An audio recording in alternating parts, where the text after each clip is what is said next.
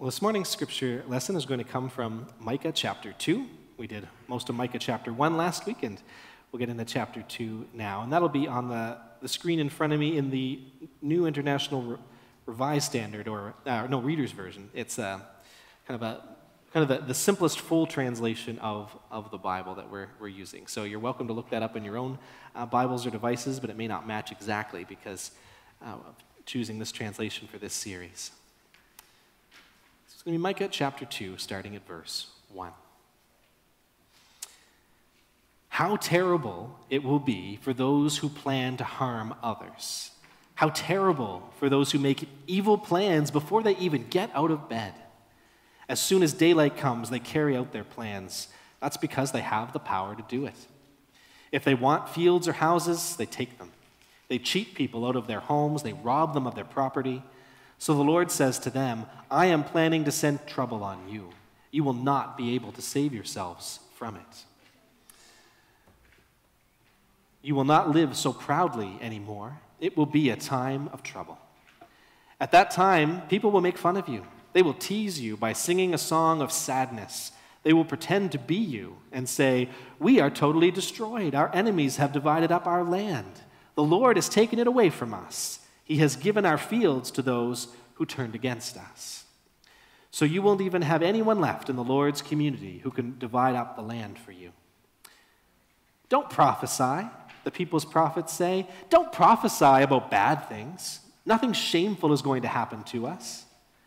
People of Jacob, should anyone say the Lord is patient, so he wouldn't do things like that? The Lord replies, what I promise brings good things to those who lead honest lives. But lately my people have attacked one another as if they were enemies. You strip off the rich robes from those who happen to pass by. They thought they were as safe as men returning from a battle they had won. You drive the women among my people out of their pleasant homes. You take away my blessing, even from their children forever. Get up. Leave this land. It is no longer your resting place. You have made it unclean. You have completely destroyed it. Suppose a prophet goes around telling lies, and he prophesies that you will have plenty of wine and beer. Then that kind of prophet would be just right for this nation. May God bless to our understanding this reading from his word. So, this July, I'm spending some time in the relatively short Old Testament book of Micah. Micah is not one of the more popular books of the Bible, but that can be a plus for us in this series, because I think it is valuable to venture, into parts of the Bible that we don't often go, without any particular goal or agenda, just to look at what God might choose to speak into our lives in today's world. So last week I introduced Micah and the state of the world he wrote from, and I spoke about one of the two major issues that Micah raises on God's behalf, which was the corruption of worship in Israel and Judah.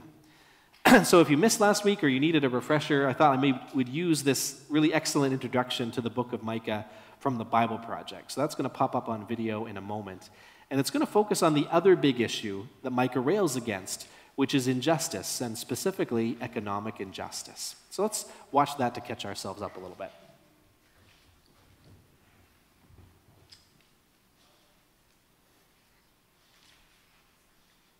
The book of the prophet Micah.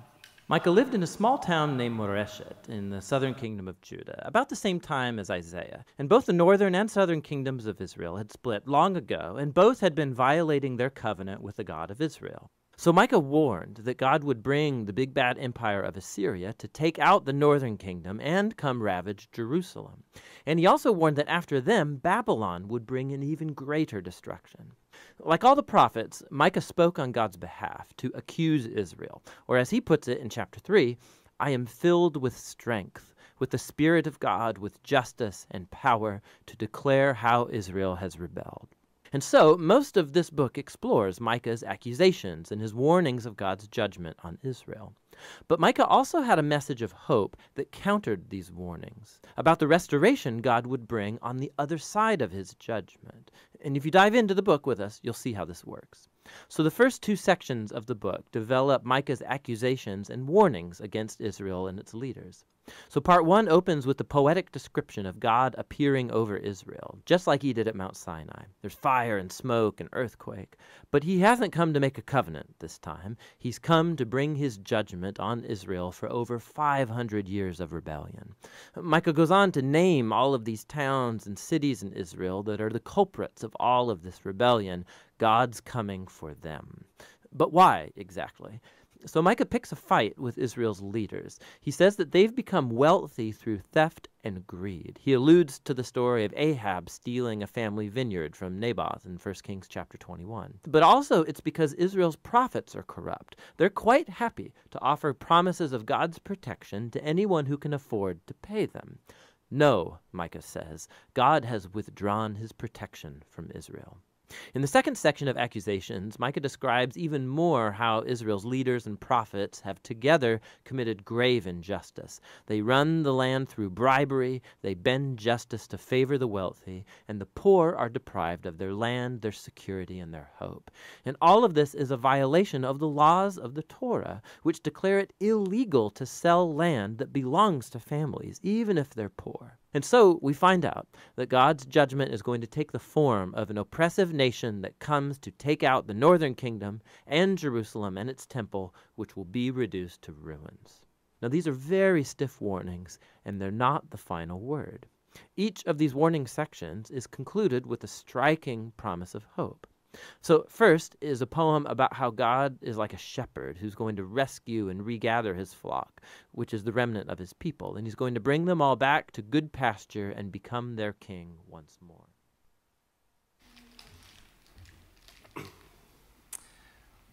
All right, that's a nicely illustrated way to catch us up a little bit as we hit Micah chapter 2.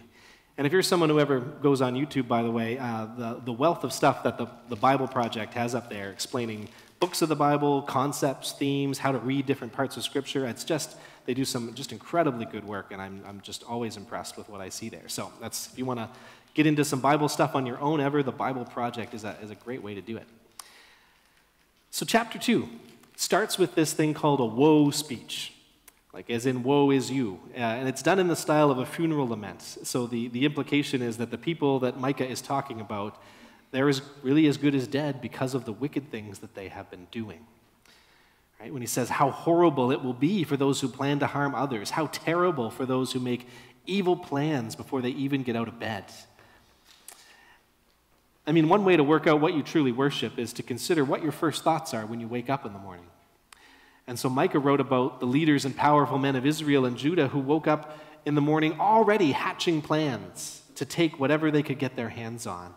They would target the homes and farms of the poor and find ways to get control over them, using or abusing the laws of the land or whatever levers of power they could get their hands on. As soon as daylight comes, they carry out their plans. That's because they have the power to do it, right? Not for any other reason, but because they can. Certainly not out of desperation. I mean, at this time, Israel and Judah were about as wealthy as they'd ever been. These people were already rich, but they took more because why not, in their minds? And they did not care who got hurt along the way, including widows and orphans who were fair game to them. Micah says, you drive the women among my people out of their pleasant homes. You take my blessing from their children forever. So this oppressive behavior was especially infuriating because of the lengths that God had already gone through to help his people not end up in this situation. Because the Israelites had been slaves in Egypt for a long time before God rescued them. And so once they had been freed, God gave them a law and various practices that were intended to make sure that they never became slaves again, including by not enslaving themselves or not enslaving each other. In Israel, there were some forms of indentured servitude that were allowed, but they were required to be temporary. They were ways that an Israelite who'd fallen on hard times could find food and shelter and protection and work in service to some other family. But they still retained their rights as Israelites. They were not to be separated from their families. Very, very different from what we might think about, especially since our concept of slavery is usually African slave trade, chattel slavery, which is quite a different thing. God also gave direction that was meant to prevent people from being forced into economic slavery.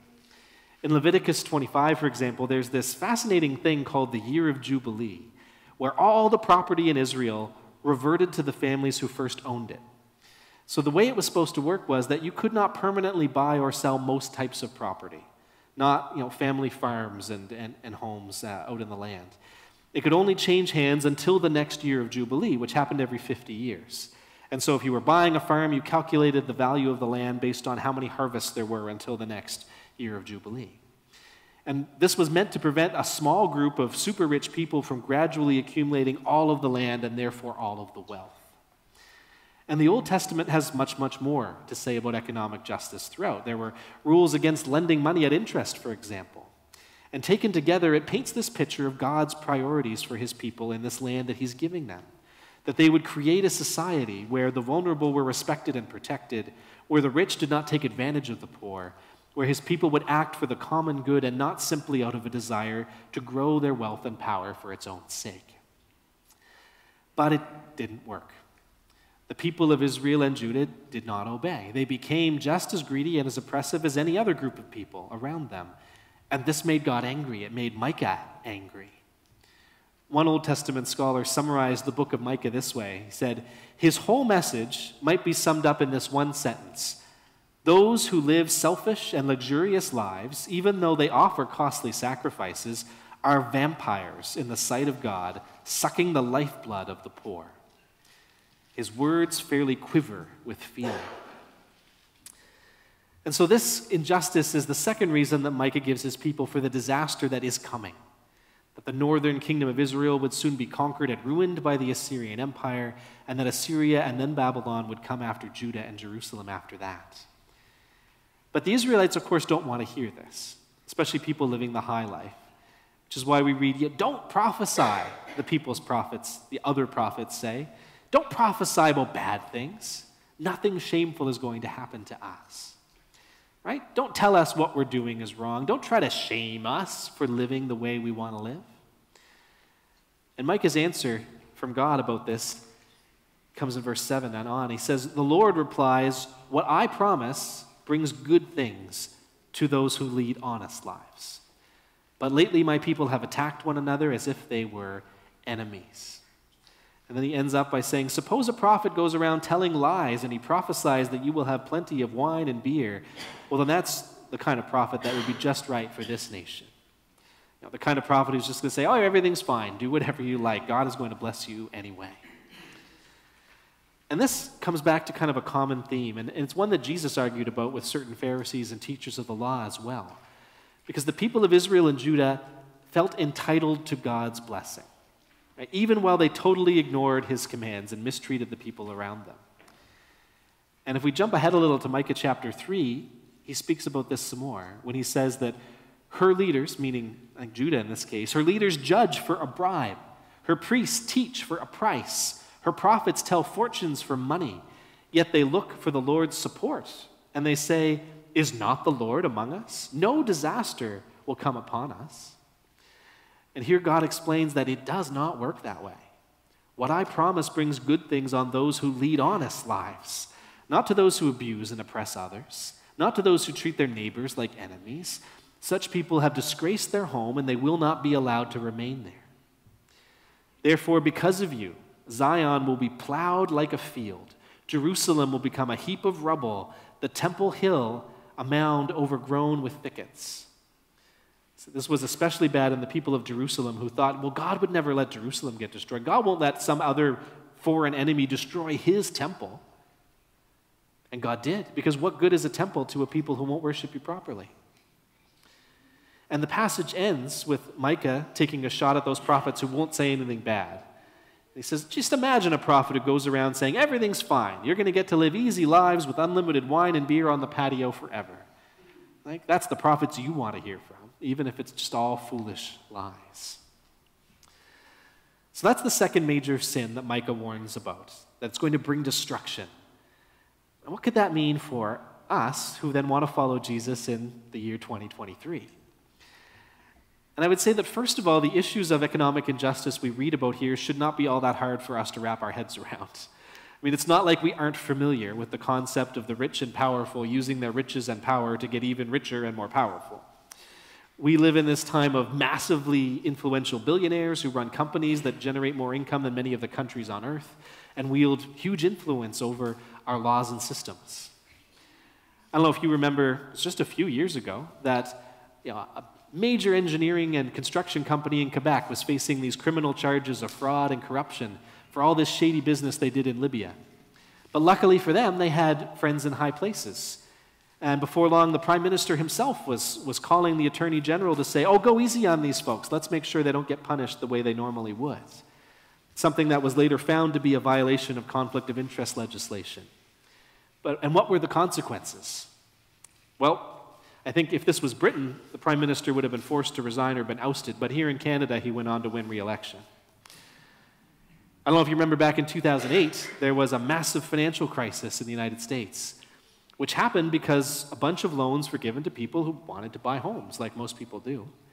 But they were offered these mortgages that started off at a rate that was affordable, but then quickly the rate went up and up and up to the point where it wouldn't be affordable for those folks. But they weren't necessarily told that or explained that very well.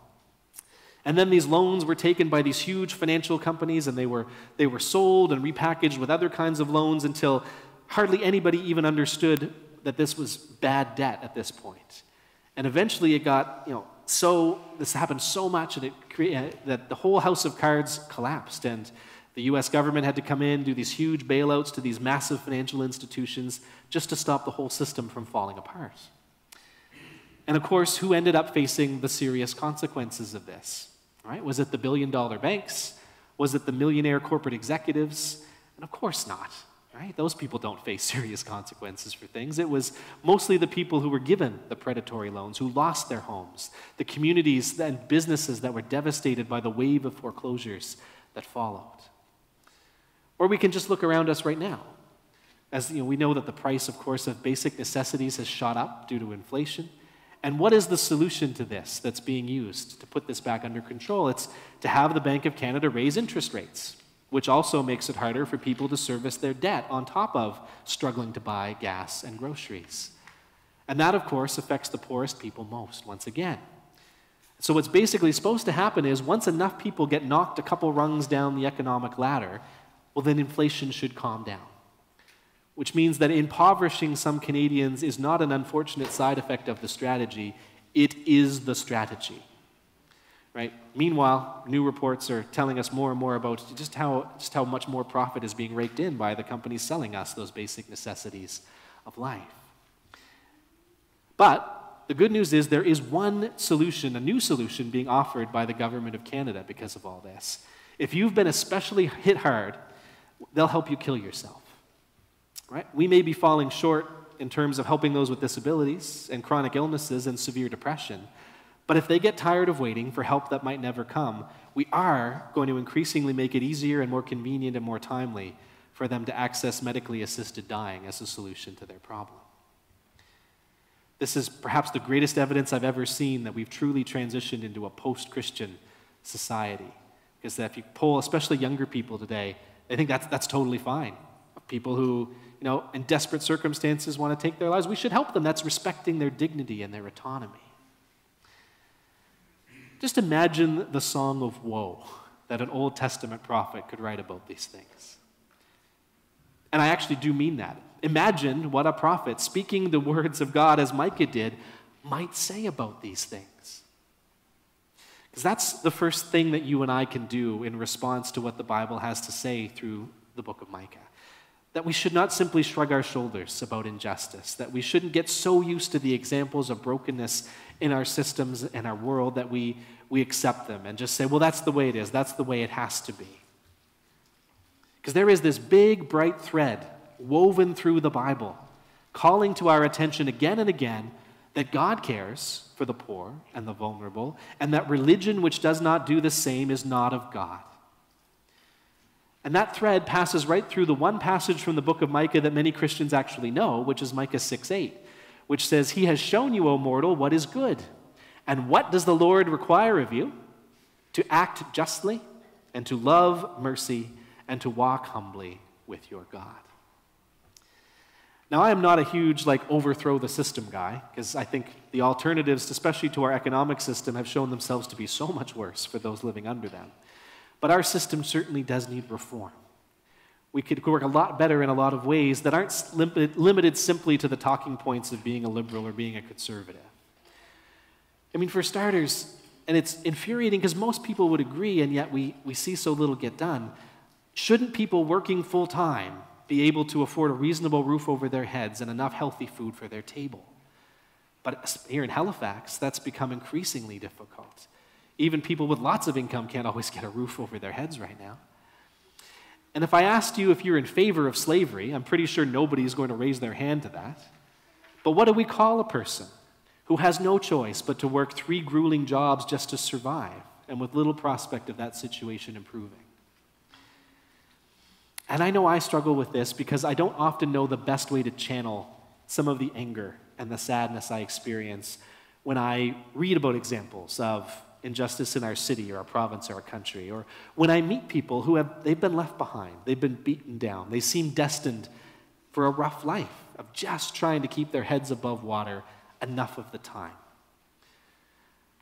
You may not know this, but a portion of the money you donate to our community care fund is used to buy grocery gift cards, and I find a lot of those get given out to families with young children where one or both parents are in the midst of kind of just bouncing from job to job. Oftentimes, they're let go for a little while because the project they were working on wrapped up and the company isn't ready to gear up for the next thing, or it's a seasonal kind of work, or it's a weather-dependent job even that doesn't offer a lot of stability for them. There was a younger man recently in because he was waiting for his EI claim. He'd been working, but sometimes those claims getting processed, getting your first check can take weeks, even months if you hit some kind of bureaucratic snag. And so he'd been to the food bank, he'd talked to social services, he'd taken care of most things, but he couldn't get baby formula for his 1-year-old because the food banks don't usually keep that in stock, and it's just become a pretty expensive item in grocery stores. And so that was the one bit of help that he was looking for. What can we do to act justly and love mercy and walk humbly with our God? How can we be part of trying to make sure that Canada, one of the most prosperous nations in the world, is not a place where we make slaves of one another? And first, I would start off by making sure that we don't overlook what we already do. Because I mentioned the church's community care fund, and I'll mention that we don't take up offerings on Communion Sunday the way we used to. Maybe something we should look at getting back to because it highlights it every month. But at the moment, we just invite people to designate funds to that through their regular offering, or to make a special gift, which you can do anytime in person or through e-transfer, because the needs are very real. There are large gaps in the support systems out there. We were connected recently with a social worker who'd been trying to help a young family for a long time get themselves a place to live, and had finally found them an apartment that would be suitable, that would take them, but she couldn't get them into the apartment because they had overdue payments to Nova Scotia Power for power bills. And it turns out that that's like the one thing that nobody does. Right? There's no government program, there's no specific charity that you can easily turn to for that. And so people, and oftentimes even social workers say, I guess try calling churches, like I don't have any other way, there's no one else who's going to help you with this. Being engaged in charitable work, the charitable work of the church, is a response to this. We donate to Beacon House and many other causes. As part of our Connecting to Our Community initiative for the fall, we're going to be looking at ways to get a little bit more hands-on with some of the organizations that we support and are part of, and get some work projects and other things going. Another response, of course, is personal charity. Being generous and caring for needs of those you encounter and know in your day-to-day life, your neighbors, your extended family, to see where that leads. And of course, this includes generosity with your time as well, like those who give their time at the Beacon House Food Bank or shelter.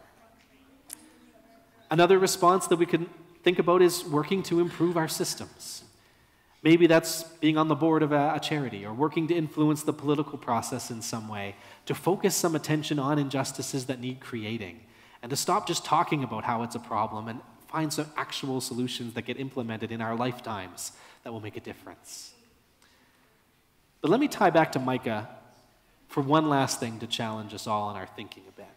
Because to be serious about that instruction to act justly and love mercy and walk humbly with our God, it has to mean more than living basically like everybody else, but being a bit more generous, right?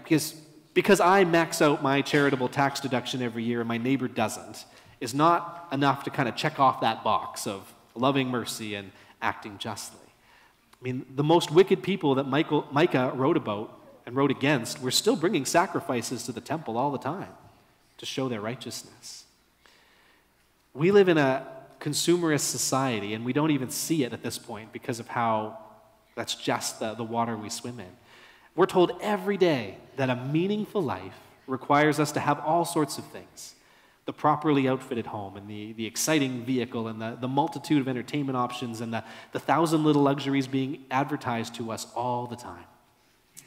And that's how our world wants us to live, and to stay living at a pace where we don't even notice anymore because we're so busy going from thing to thing to thing, to stop and wonder, is this a good way to live?